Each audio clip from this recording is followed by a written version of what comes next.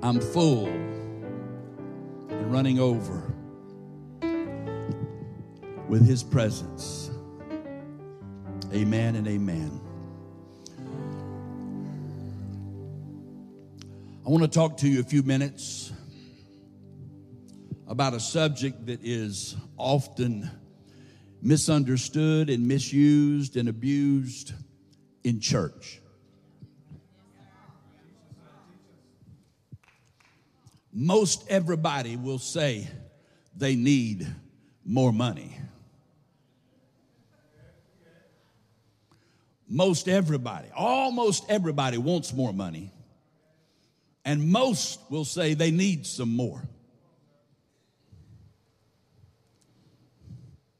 But when it comes to talking about money in church, everybody does this. All they want is my money. Not so. At least not here. Matter of fact, we didn't receive an offering a while ago. She did the announcements and they showed the video, but people started bringing money. We didn't mention taking an offering or receiving the tithe. So some of y'all know that's something you're supposed to do because God said it. Amen? But it has been abused and misused in churches so much that people shut down. You know, people don't even go to church because they think all they want is your money. There are people that won't go to church today across this nation and around the world because they think that's all it's about. I want to tell you, that's not what it's all about.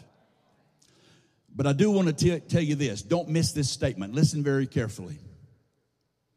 Where you get a revelation, the devil cannot defeat you. Where you get a revelation, the devil cannot, shall not, will not be able to defeat you. For instance, how many are saved today? You're on your way to heaven. You know that if you died right now, you would go to heaven. Thank God. You know why? Because you got a revelation about John 3:16. For God so loved the world that He gave His only begotten Son, that whoever believed in Him will not perish but have everlasting life. 1 John 1:9. If we confess our sins to Him, He is faithful and just to forgive us of our sins and to cleanse us from all unrighteousness. So you may not have a revelation in anything else in this book. You may not know much more about this word. You may not know about faith and healing and miracles and breakthrough and turnaround and all of those things. But if you got a revelation about salvation, you are no longer hell-bound. You may struggle and battle from time to time. You may fall, but you know that if you confess your sins, if you repent, He will save you. He will forgive you. And you know that you are going to heaven. So you have a revelation about salvation, and you plan to make it to heaven. Am I right? Sanctification. When you get a revelation about sanctification, you don't struggle like you used to struggle with sin, with temptation, with lust, with addictions, with whatever it is. Because in John 17, He said, sanctify them through His word. His word is true. So when you get saved and you're dealing with all these sins and all these troubles and all these temptations, and then you start praying and the Holy Spirit sanctifies you. And it is, I believe it's a definite work and it's also a progressive work. I believe there's a moment you get sanctified. But that doesn't mean you will never struggle again or never have a temptation again. You might.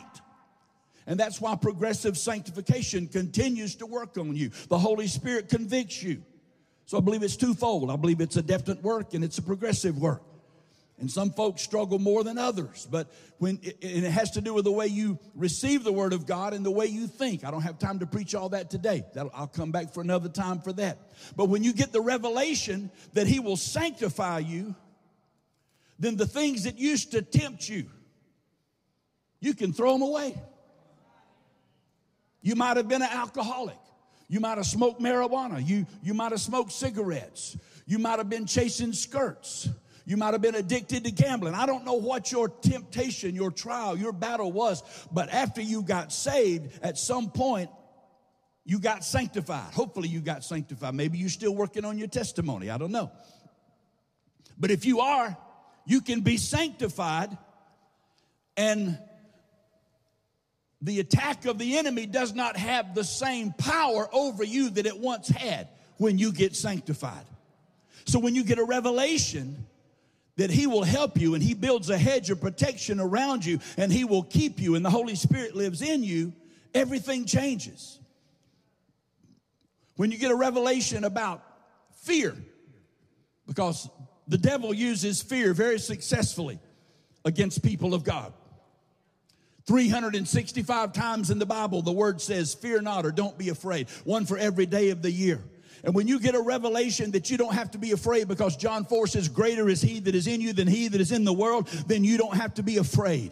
You don't have to be afraid of trouble. You don't have to be afraid of financial loss. You don't have to be afraid of sickness or disease or cancer. You don't have to be afraid that somebody's going to come and kill you because you have been protected by the power of the Holy Spirit, and greater is he that is in you than he that is in the world.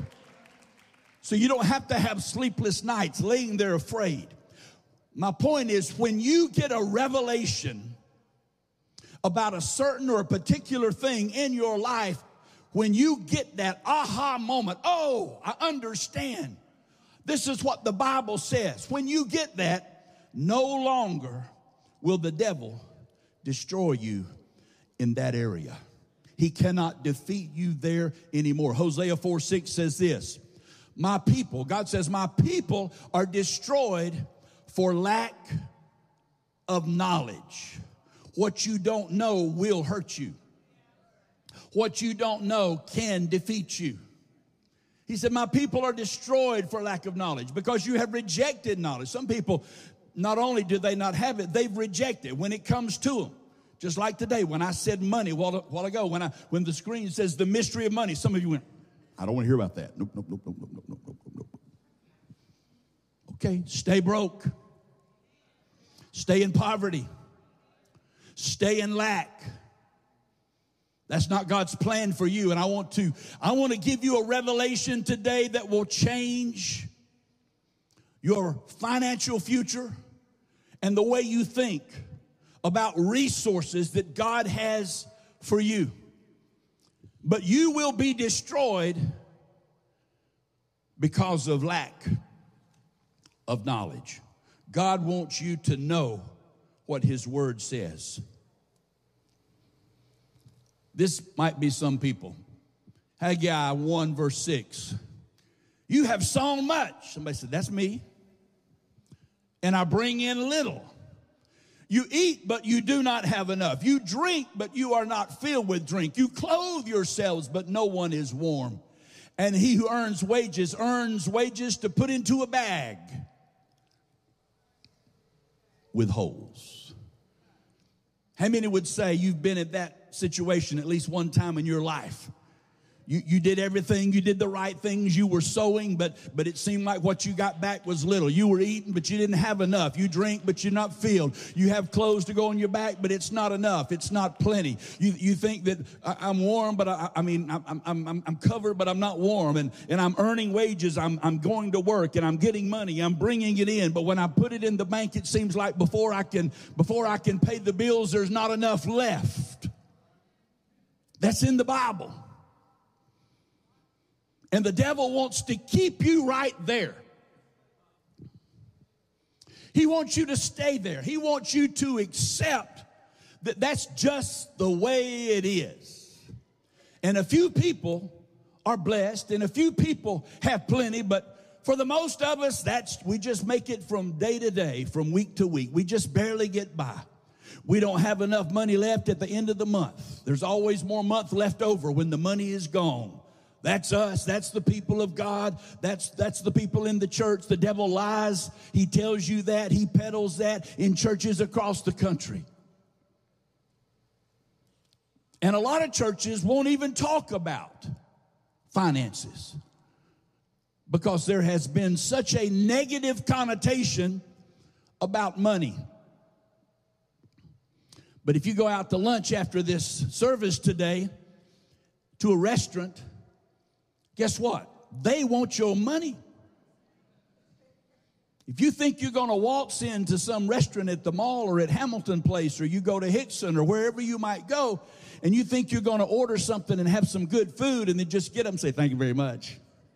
and check out, they're going to get your number. You might get by with that once or twice, but they will arrest you. They want your money.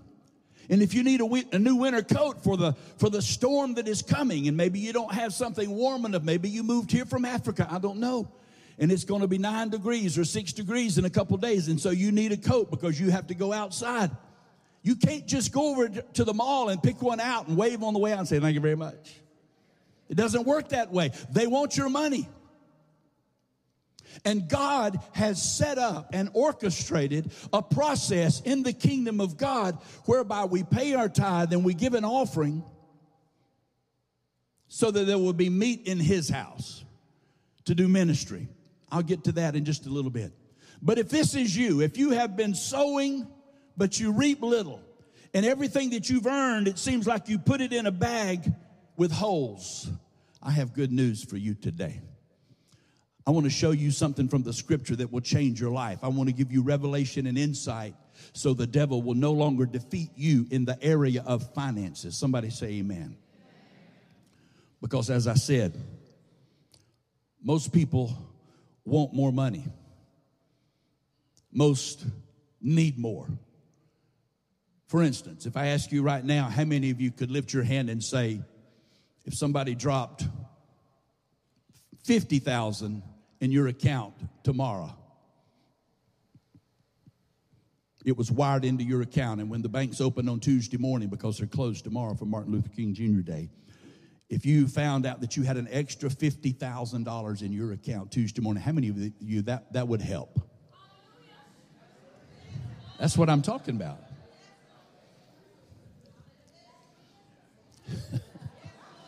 I need to ask that question again. That got you really up.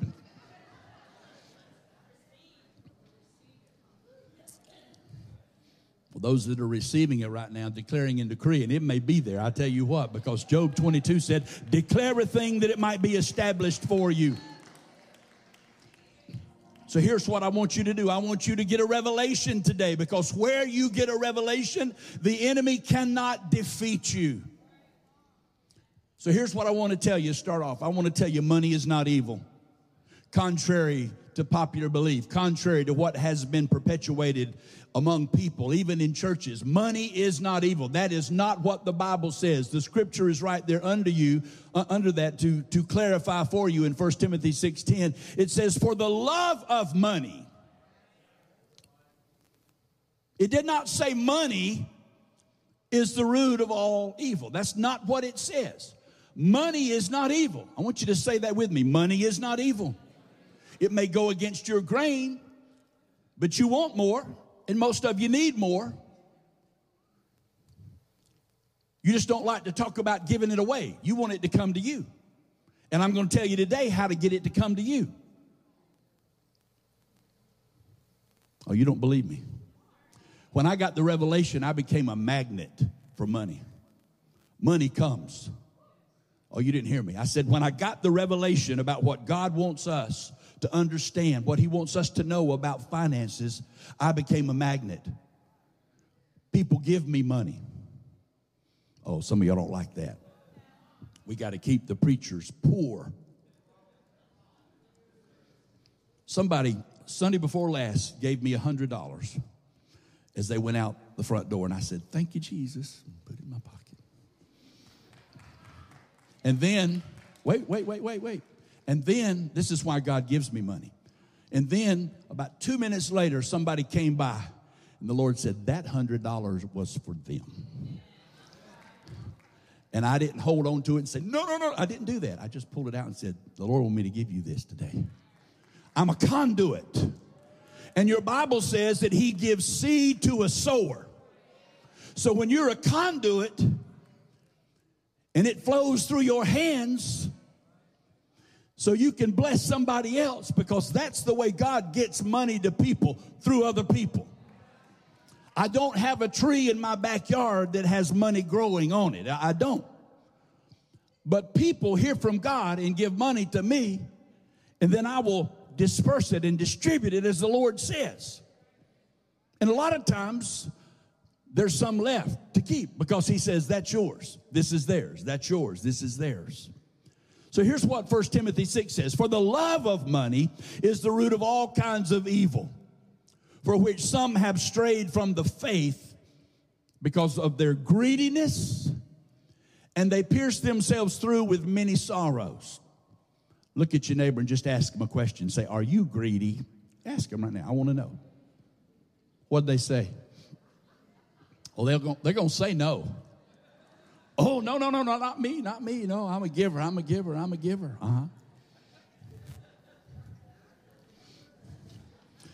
So I want you to get this in your spirit today. I want you to get this revelation.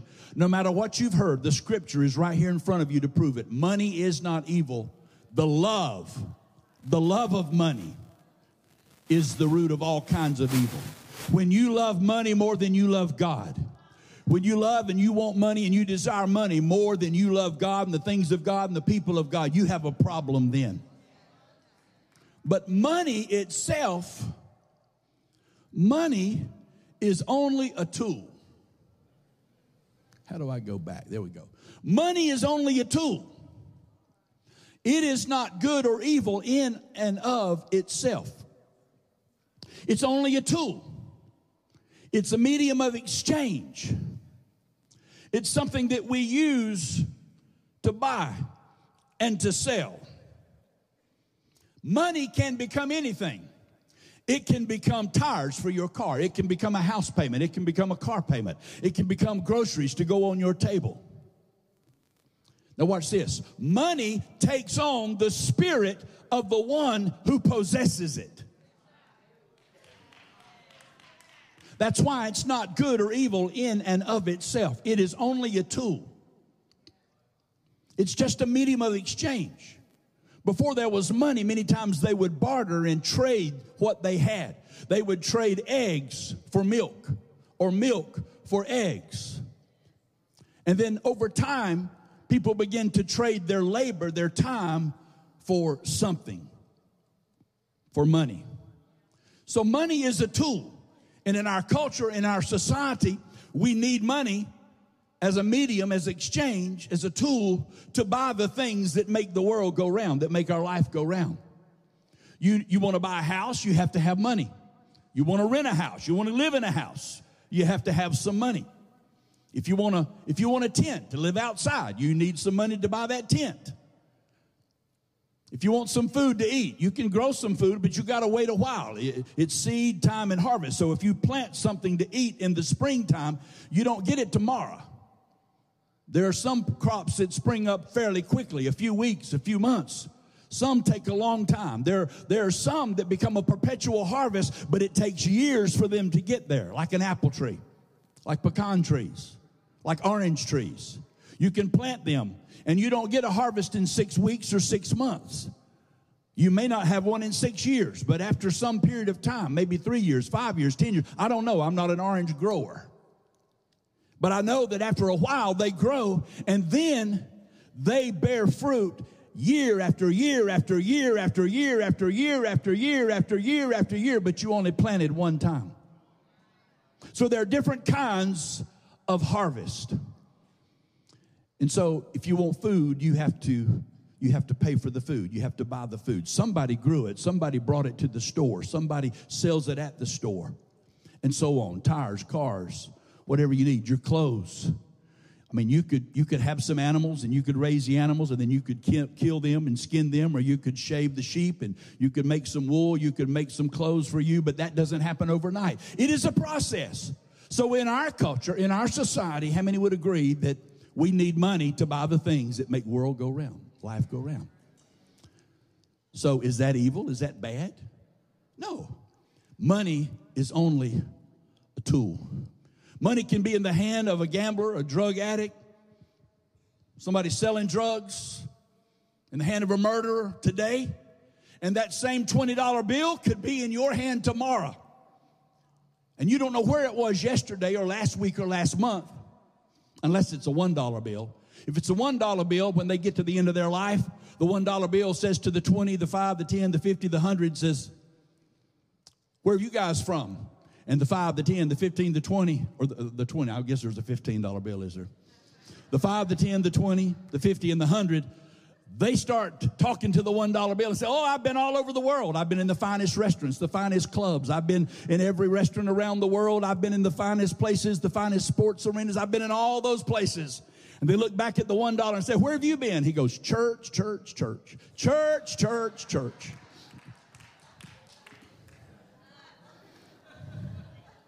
You're laughing because you know it's true. Oh, here comes the offering. Where you got $1?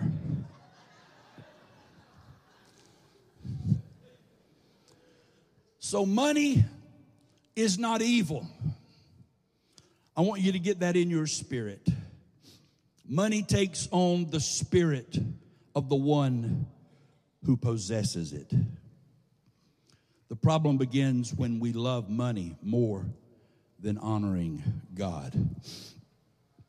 Money is not evil. Here's what God says about money in Ecclesiastes 10:19. Money answers everything. Money answers all things. That's what your Bible says about money. I was in a bank one day and I was showing this to a banker in his office. He said, I never heard that. I said, do you have a Bible? Let me show you. And I found it open and I showed it to him. And he said, he took the Bible. He went around and he started going around to the other offices. He went to all the tellers. He said, look what the Bible says. Money answers everything. And again, how many of you, if you had more money, you'd have less problems today? Right now, how many have some problems today that money would answer? Come on, wave at me. If you have some problems today that money, just hold them up and look around. You see?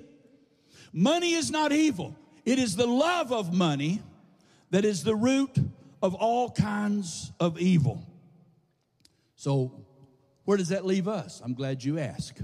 It was God's plan for you and me to invest in the kingdom of God.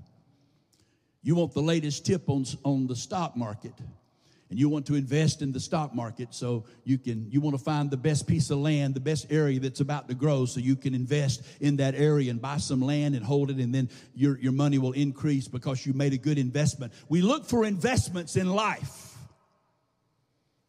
Why not invest in the kingdom of God? Deuteronomy 8:18 says this, and you shall remember the Lord your God, for it is God who gives you the power to get wealth. You have to remember the Lord your God, for it is God who gives you the power to get wealth. Why does he give you the power to get wealth? So that he may establish his covenant, which he swore to your fathers, as it is to this day. When you understand, when you get the revelation that God does not want you to be broke. Now, I'm not going to tell you that God wants everybody here to be a multimillionaire, a multi-billionaire, trillionaire. I'm not going to tell you that. I don't believe that. But here's what I do believe. I believe that God wants all of us to be blessed. I believe that God wants all of us to have increase. I believe God wants all of us to be able to pay our bills, to have enough money not only to pay our bills, but to bless others. I believe he wants us to have enough to leave an inheritance to our children and our grandchildren. The Bible says he wants us to leave a heritage for our children's children. So how can we do that if we don't have enough for the month? How can we do that if we're just barely making it day to day or week to week? How can we fulfill our purpose and our destiny if God wants us to invest in the kingdom and he gives us the power to get wealth? This one verse, along with what we've already showed you today, but this one verse ought to give you an aha moment today. You ought to leave here today thinking, God wants me to have wealth. He wants me to have more. He wants me to have more than enough. He wants me to have plenty. He wants me to have enough to pay my bills and to bless some other people. And the truth is he does, because he gave you the power to get wealth. It's right there in black and white, right in front of you. Deuteronomy 8:18. Commit that verse to memory. Get it in your spirit. Ask the Lord to give you revelation, not only that you are supposed to have wealth, but how he's going to put it in your hands. And he will. I'm going to tell you some of that today. So God's plan was for us to invest in the kingdom. His plan was never for us to struggle. God's plan to fund the kingdom, to fund the church, to help advance the kingdom is not chicken dinners.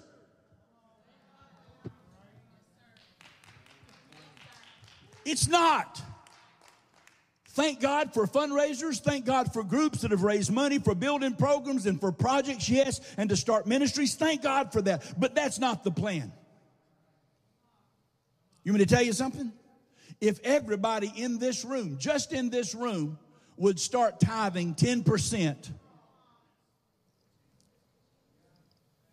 this church would be out of debt in 12 months. The average church in America, only 2 to 3% of the people pay tithes. Because the devil, listen carefully, the devil has successfully sold a lie to people in churches that we are not supposed to tithe, that it's our choice, that it was an Old Testament law, and it's not relevant today. And after all churches want is your money. He has sold that lie successfully. If 80% of people in churches paid tithes, we would need no welfare program in America or any other country. The church could fulfill its purpose and do what we're supposed to do because we would have more than enough. God's plan is not for churches to struggle. God's plan is not for you as an individual, as a Christian, a child of God. His plan is not for you to struggle financially week after week after week. God doesn't want you to be poor. He doesn't want you to be broke. Now, I've never been poor. Pastor, that's a bold statement. Well, you got to understand the difference between poor and broke. I've been broke many times.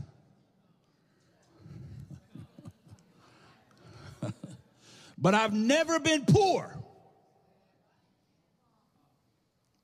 That is a spirit. It is an attitude that gets on you. And if you are poor, no matter how much money comes into your hands, you're still poor. But you can be broke because you just gave it all away. I've done that many times. I've given away everything I had because I got the revelation that if I gave it away, it was going to come back. Better, more. I got that revelation. I got that revelation as a kid. I began to tithe. My mom and dad taught me how to tithe. I watched my dad when he needed a raise, he would just start paying more tithes and money would start coming in more. Every time he needed more, he paid more. And God blessed him in it. And I saw that with my own eyes. So when I went to college, the first year in college, my mom and dad paid my way. They bought me a car. I was blessed. I had the silver spoon in my mouth. The end of that year, somebody stole money from my dad's business, $500,000. Everybody told him to declare bankruptcy. He did not, but I want you to know the financial situation changed for the next 2 or 3 years. And so my second year in college, I didn't get any money from them. They were broke. Everything had changed. Silver spoon was gone. It was tarnished. So I had to figure out what I was going to do. And I had learned about giving. I was a tither. I would tithe on everything I had, but I learned about giving, about sowing. And so the church that I was going to, they had started this is going to make me sound old. They started a new cassette tape ministry. Some of y'all don't know what a cassette tape is. But some of y'all old as dirt, you know. And so they started a cassette tape ministry. So the Lord spoke to me and said, give $1,000. So do you think I struggled with that? Do you think I prayed and fasted for days and, oh God, $1,000, can I do that? I'm a college boy now. I was 18 years old because I went when I was 17. I was 18. You think I struggled about paying that $1,000, giving that $1,000? How many think I struggled? Wave at me. A few of you. How many don't think I struggled? There's only about 12 of y'all voting, and the rest of you won't make up your mind. Well, my roommate, his dad had a business, and I got connected with him, and money was coming in like water. My second year in college, my third year in college, my fourth year in college. After that, during those 3 years, I started 2 more businesses. Money was coming in like water. I had money. When the Lord spoke to me and said, give that $1,000, I wrote a check, and I went over and I put it in the offering. The next day, I get a call from the pastor's secretary. Want to know if that was me, if I was the Steve Ball that had put that $1,000 in. I said, yeah. Well, the pastor wanted to thank me personally. I guess nobody was giving $1,000. And I didn't do it to get recognition. I didn't do it for anything other than the Lord spoke to me to give it, and I gave it. And the next week, more money came. Money came back. I was blessed. It was coming into my hands. Because young, I learned the revelation that when I sow, I was going to reap. I was investing in the kingdom of God. And throughout the next 3 years in college, I loaned people money. I gave people money. I loaned people money. I was walking down the hall one day, and there was a guy that was, he was the dorm RA on one of the floors. And he also had a job cleaning. So he was vacuuming the halls, and he had stepped into a room. And as I walked by, the Lord spoke to me and said, give him $1,000. I didn't fall down on my face and cry and pray, and oh God, are you sure? I didn't put out a fleece. I went to my room. I got a checkbook. I wrote a check for $1,000. I didn't know his name. So I went to the room. I said, what is your name? And he told me. I went back. I put his name in, and I came back, and then I handed him a check for $1,000. I'm not telling you this to make me sound good. I'm not telling you this to brag on what I was able to do. I'm trying to tell you I had a revelation on sowing and reaping. I had a revelation on tithing, and I was investing in the kingdom of God because it was Him that gave me the power to get wealth. Oh, you didn't hear me. I said it was God that gave me the power to get wealth. And it's not just me that He wants to give the power to get wealth. He wants to bless you. He has given you the power to get wealth. And if you can get the revelation and you can begin to sow, you will see God's blessings of increase and finances come into your life. And you will never be poor again. You may be broke sometime, but you will never be poor. And when you get the revelation, you know how to get it. You know, some millionaires, when they become millionaires, they get the revelation. They learn how. They learn what to do. And they get it, and then they lose it. And then they get it again, then they lose it. But the key is they learn how to get it. And once you learn how to get it, the devil cannot keep it from you. Once you learn how to get it, and you have a revelation, the devil can never again defeat you. He might knock you down. You might lose a battle, but you will not lose the war. Because God's plan for us is to invest in the kingdom. Does that help anybody? So how do we do it? Well, here's the instruction. You have to get the mind of Christ. Look at your neighbor and say, change your stinking thinking. You see, where you are is not an indicator of where God wants you to be. Where you are in your finances, where you are on your spiritual journey, where you are in your faith, where you are right now is not an indication of where God wants you to be, because God has a plan for your life. He doesn't want you to struggle. He wants to take you to the next level. So our thinking is the key. We become the truth that we receive. Poor is a spiritual condition. Being poor is a mindset. So then we have to change the way that we think. Philippians 2:5. Let this mind be in you, which was also in Christ Jesus.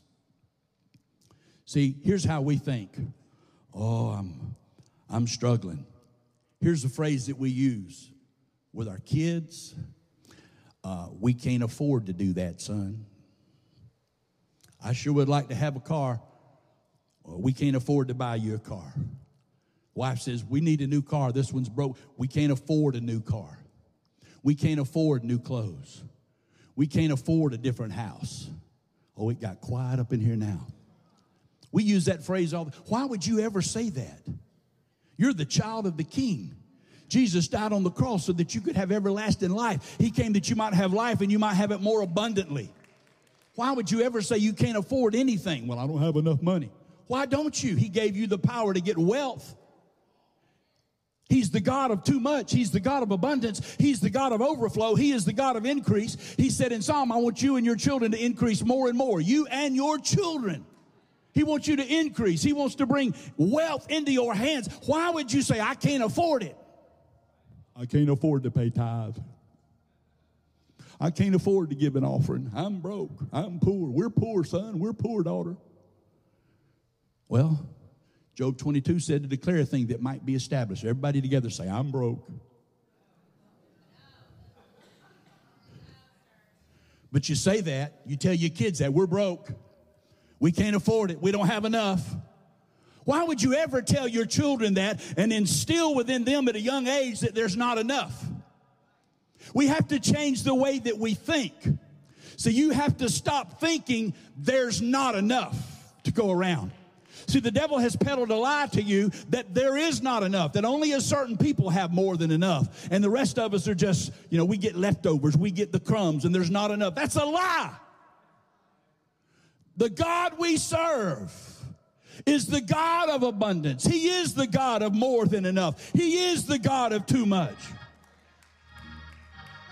When Jacob stole Esau's birthright, he knew he had done wrong, so he ran. But he had the birthright. He had the blessing. So while he was gone, what happened? He got rich. He got blessed. Even though he had done wrong, God had given him the blessing. That's another message for another time. But finally, so I've got to go home. So when he went home, he went with all of his family and all of his kids and all of his herds. And he had sheep and goats and camels. And he had all this wealth. And he sent word that I'm coming home. And the brother that he had stolen the birthright from, he knew he was going to be meeting him, and he would probably be after him and be very angry because he'd been gone for a long time. So what did he do? He sent presents and gifts ahead. He sent word that he's coming, and he sent all these gifts ahead. And then when he finally encountered Esau, here's what he said. They hugged, they loved, they apologized. I'm glad to see you again. I'm coming home. Everything's good. They made up. They kissed and made up. And then Esau said this, what are all these gifts you sent me? You sent all these sheep and all these goats and all these camels. You sent all this stuff. You sent all these clothes, the silver, the gold. You sent all that stuff. Why all that? He said, well, I just wanted to bless you. I wanted to be sure he said, here's what Esau said. I have enough. I have enough. You ought to get the revelation right there. He was blessed also. He didn't even get the birthright, but he was blessed as a child of God. He was blessed as a son of Abraham, of Isaac. He was blessed. Matter of fact, we need to practice it right now. Say this, I have enough. Say it with me. I have enough. Say it again. I have enough. Let's say this. I have more than enough. Say it again. I have more than enough. Say, I am blessed. I am blessed. Increase is into my hand. I am a magnet for the resources of God. I am a magnet for the blessings of God. I am a magnet for the favor of God. I am a magnet for the provision of God. I am blessed to be a blessing. I am a tither. I am a sower. I am a giver. God's word says he gives seed to the sower. Some of y'all dropped out when we got that. Say it with me. God's word says he gives seed to the sower. We have to have the mind of Christ. So the mind of Christ is there's plenty. There's more than enough. Increases everywhere I go. We have to change the way we think. We have to stop thinking that we are going to live in lack. Lack is a spirit. Lack is a spirit. Why would you say, I don't have enough? I can't afford it. I'm trying to get you to get the revelation today. The way we think is the key.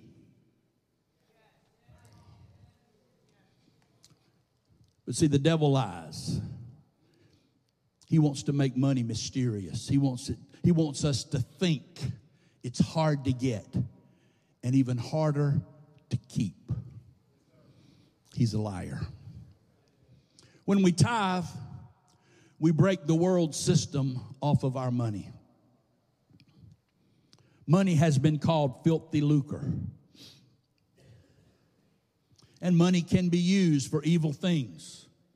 And some of you thought again, yeah, it's money is evil. No. The love of money. What do you say in 1 Timothy? The love of money is the root of all kinds of evil. But he wants us to tithe. Oh, somebody threw that one back. That was Old Testament.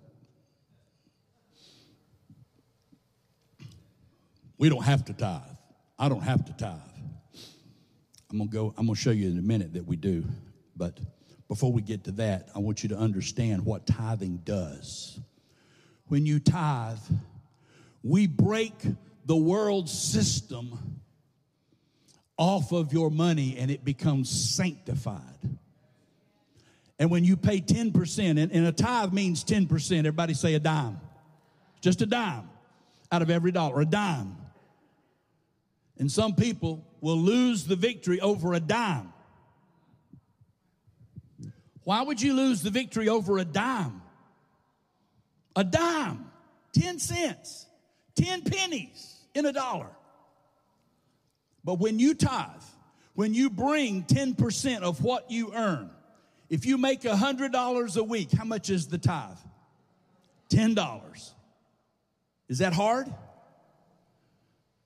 See, when you're at $100 a week, 10's not hard.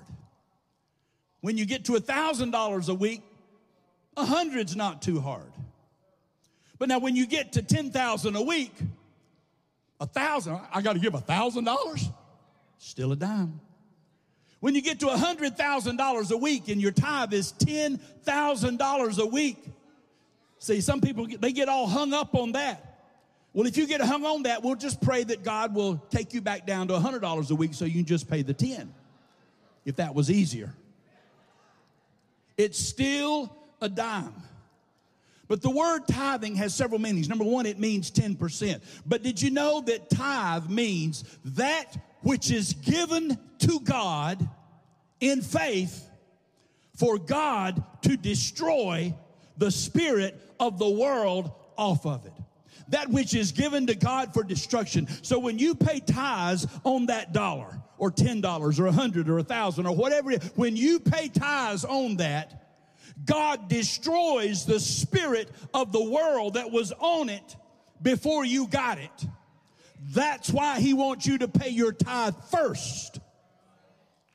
I don't even have time to preach today. See, some people, they wait to see if they got any left to pay their tithe. But if you pay it first, then he sanctifies the 90% that you have left. And when he sanctifies that, the 90%, watch this, the 90% will go farther than the 100% if you had not had tithe on it. I can't understand it. Mathematically, it doesn't make sense, but I promise you, tithers will lift your hand and say, it works. It works. If I pay my tithe, if I have $100 and I pay $10 and I have 90 left, the 90 I can buy more with that $90 than I could have bought with 100 if I had not have paid tithes. How many tithers would say yes, yes, yes, and amen? It works. Because God makes it work. He is the God of multiplication. He is the God of increase. He is the God of revelation.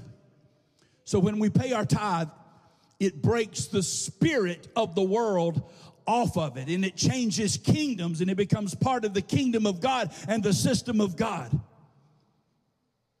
And it's supernatural. So when we tithe, we are in obedience to God. Somebody said, well, I don't think we're supposed to tithe. Okay, here's the scripture. Malachi 3, 8 through 11. Will a man rob God? Are there any robbers in here today?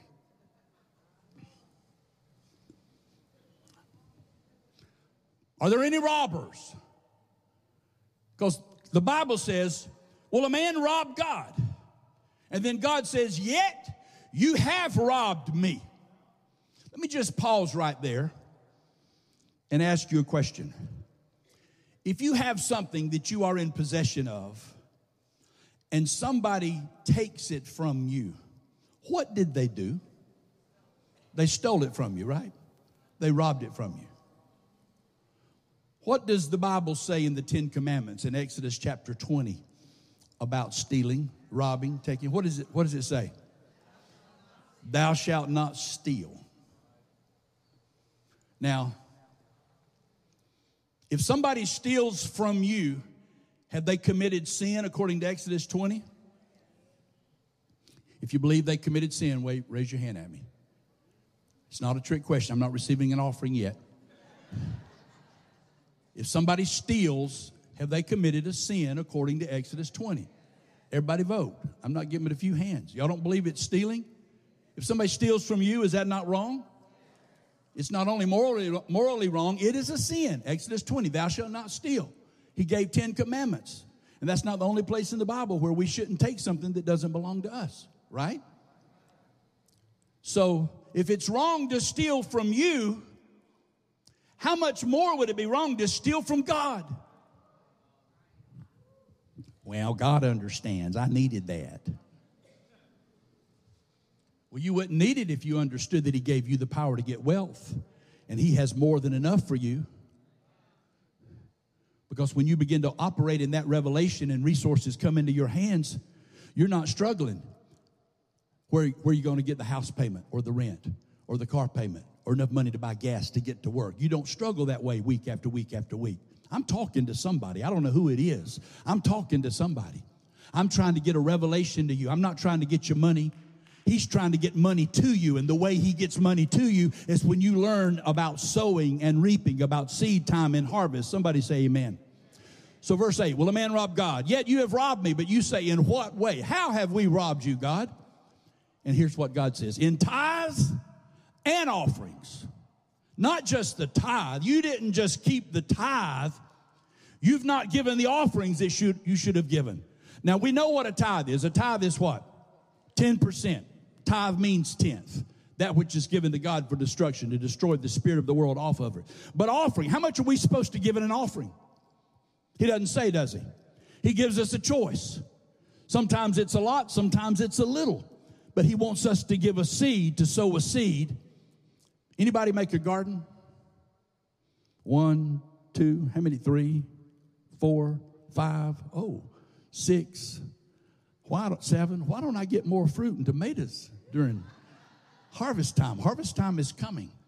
Natasha, now she is a tither and a sower when it comes to fruits and vegetables, and she is amazing. The rest of you, I'm going to be looking for more this year because I'll give it away.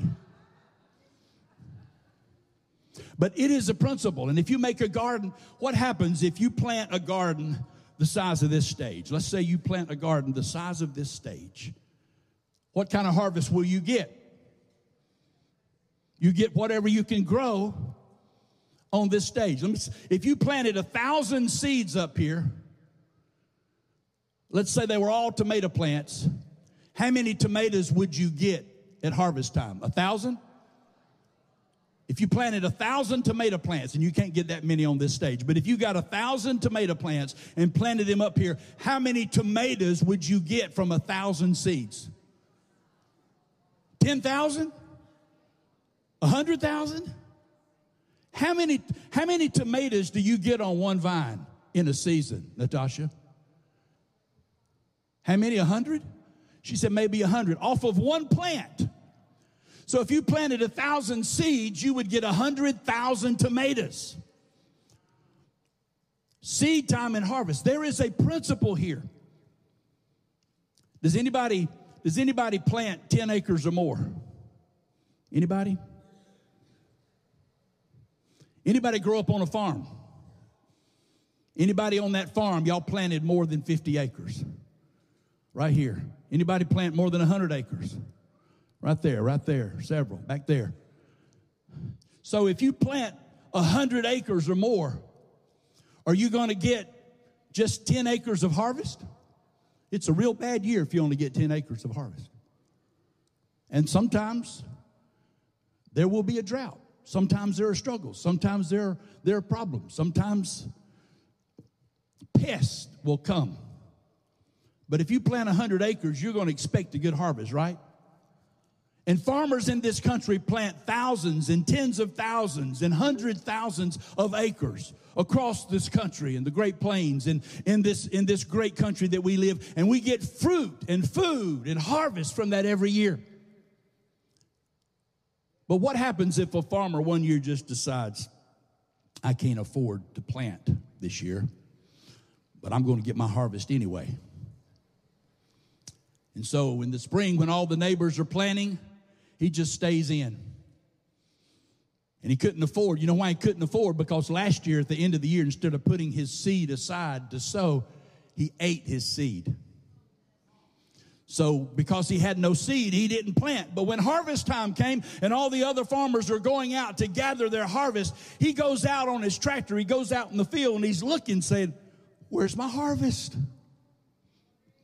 Should he expect a harvest if he didn't sow? Yet we get mad at God. I'm preaching better than you're shouting today. We get mad at God because we don't have enough. We don't have a harvest. We didn't get anything. We can't pay our bills, and we have not sowed one seed. If we hadn't sowed a seed, how can we get a harvest? And when you pay your tithe, he said, if you'll pay your tithe, I will rebuke the seed eater, the devourer, for your sakes. So we don't pay our tithe and we don't sow a seed, yet we get mad at God because we don't have enough. Something's wrong. Will a man rob God? Yet you have robbed me. And you say, in what way have we robbed you? And God said, in tithe and offering. Verse 9, you are cursed with a curse, for you have robbed me. Even this whole nation, they had all fallen into it. Even this whole nation. So God, right there, he rebuked them. He said, you're cursed with a curse. But then he gives them another chance and he says, bring all the tithe into the storehouse. Start where you are.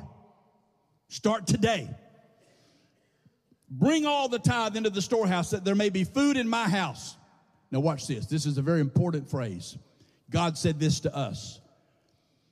And he says, and try me now in this. One translation says, prove me. The only time God says to prove me is in this verse. Prove me, God said. Prove me in your tithe and offering. Prove me, bring it to me. Try me in this, said the Lord of hosts. And see if not only I will bless you, he said, but I will open for you the windows of heaven and pour out for you. Somebody say, he gave me the power to get wealth. Pour out for you such blessing that there will not be room enough to receive it. And I will rebuke the enemy, the devil, the seed eater, the devourer, Satan, and any of his imps. I will rebuke them for your sakes. So not only is he giving you the power to get wealth, giving you the thought process, giving you the wisdom to make it happen, but when you get it, if you are a tither and the enemy tries to come and steal it from you so that when you gather and you put it in a bag, it seems like the bag has holes, he says, no, Satan, get your hand off. He rebukes the enemy for your sake because he loves you so much. He wants to bring increase. This ought to be a 10-week series. I can't. There's so many things going through my mind that I want to tell you today. You say, Pastor, why don't you? Because when we talk about finances from the pulpit in churches, they label you, all they want is your money. How many of you right now, you think that's why I'm telling you this? We just want your money. Raise your hand. Be bold. If you believe that, just raise your hand. Ain't nobody going to raise their hand, he said. Well, then don't you go out of here saying all they want is your money. That's not what it's about. God is trying to get funds to you. God is trying to get blessings to you. He's given you the power to get wealth. He wants to bring increase into your hand. He wants to bless you so that you can be a blessing and bless some others and give revelation to others that don't know His word. I repeat what I said when I started. Where you get a revelation, the devil cannot defeat you. So we are to sow our seed, and we are to attach our faith to it.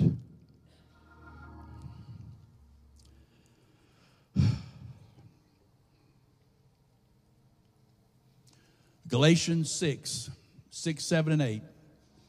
Do not be deceived. God is not mocked. Whatever a man sows, that he will also reap. For he sows to his flesh will of the flesh reap corruption, but he who sows to the Spirit will of the Spirit reap everlasting life. It is a principle that what you sow, you will reap.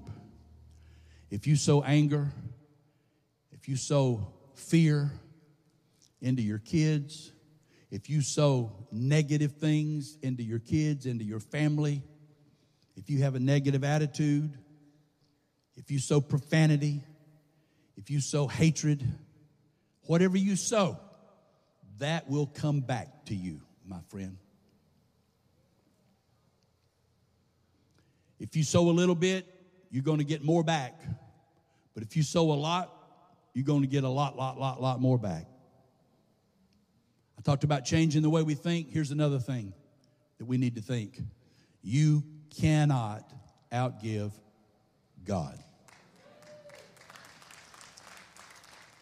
Thank you for your pitiful applause. That was about 9 people. I know I've worn you out. I've gone too long. I'm going to quit. But I wanted to get this in your spirit today.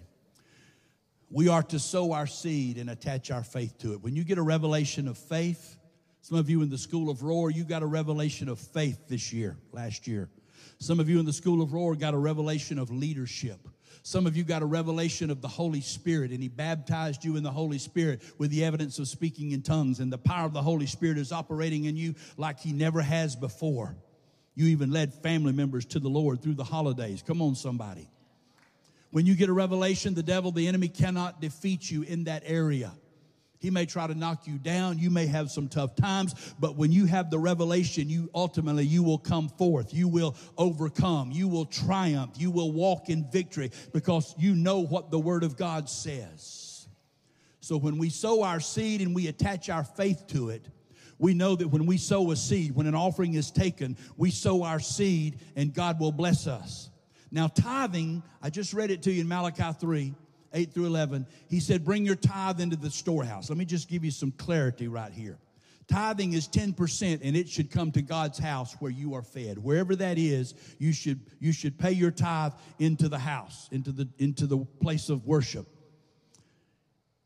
Buying somebody's gas with your tithe money is not acceptable to God. Giving tithe money to another ministry, an outside ministry, a parachurch ministry somewhere is not biblical. You can sow a seed there, but not your tithe. You say, well, my tithe is so much, I can't just put it in one place. Oh, well then argue with God. Because God said, bring your tithe into the storehouse. Now, sow your seed. If you want to sow your seed in other places, as long as you're sowing a portion where you are fed and where your house is, that's fine. But tithe belongs to the Lord. And some folks just think doing a good deed, and paying for somebody's Starbucks in the line behind you and paying it forward is tithing. That's not tithing. It's not. But I'm generous. I give. Yeah, well, do that. But don't not pay your tithe. And somebody said, well, tithing's Old Testament anyway. Oh, well, did you read Matthew 23:23? And let me just say this. Jesus said more about finances than He did about faith. He said more about money than He did about healing. He said more about money than He did about salvation. Jesus had more to say about finances than He said about any other subject. because he knew we would get hung up about finances more than any other thing. But in Matthew 23:23, Jesus was talking to the religious leaders of that day. And they said, well, we're righteous. We pay tithe of all that we get. We are religious. We pay our tithe. Look at us. Well, thank God. They should be paying their tithe. And here's what Jesus said in Matthew 23:23. He said, you should have done that. You should have done. Jesus said that. Did you hear me? Jesus said to them, you should have paid tithes. But what they were doing is paying tithes, and they weren't living righteous, and they weren't treating people right, and they weren't humble, and they weren't holy. And he said, you should have paid tithes. But you should have also done the other, not left the other things undone. Don't try to be religious because you're a tither and think you're better than everybody else because you're a tither and you not do the weightier things. He said, oh, the weightier things. So some folks would say, well, he wants me to be holy and righteous and good and all those things, and that's more important than tithing. Yes, it is. But he said, pay your tithe. And Jesus was a tither. You said, Pastor, how do you know? The Bible doesn't say that. Here's how I know. The religious people of that day, the haters, hated Jesus. And don't you know that if he had not been a tither, they would have criticized him. They would have torn him apart. The Bible says he did no sin, neither was any guile found in his mouth, and they still crucified him. So don't you know that if he had not been doing what he was supposed to do, that would have been the first thing they found fault with him? So he was a tither, and he told the religious people, you should pay your tithe, but also be holy, be righteous, treat people right, do what you're supposed to do. So we are to sow our seed and attach our faith to it. Psalm 112 says, praise the Lord. Blessed are those who fear the Lord, who find great delight in his commands. So here's what I want us to do. We're in a 30-day tithe challenge. I probably ought to preach on tithing 2, 3, 4 times a year. I rarely do. We'll do 1 minute, 2 minutes sometimes before we receive an offering for new people that may not know or understand, because there's 3 reasons people don't tithe. Number 1, they don't know they're supposed to. You know. Number 2, they're afraid to. They're afraid they can't pay their bills. Number 3, they're rebellious. They just say, I'm not going to. I don't believe I have to.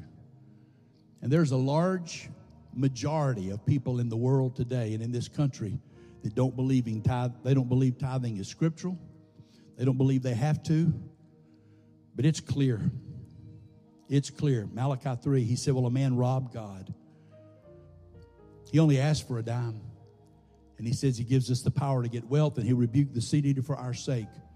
All the tithers that are in this house and that are watching online, you know that you would not stop tithing, because you know the blessings of increase, the blessings of protection, the blessings that come, the benefits that come with being a tither and a sower. Could I get an amen from tithers?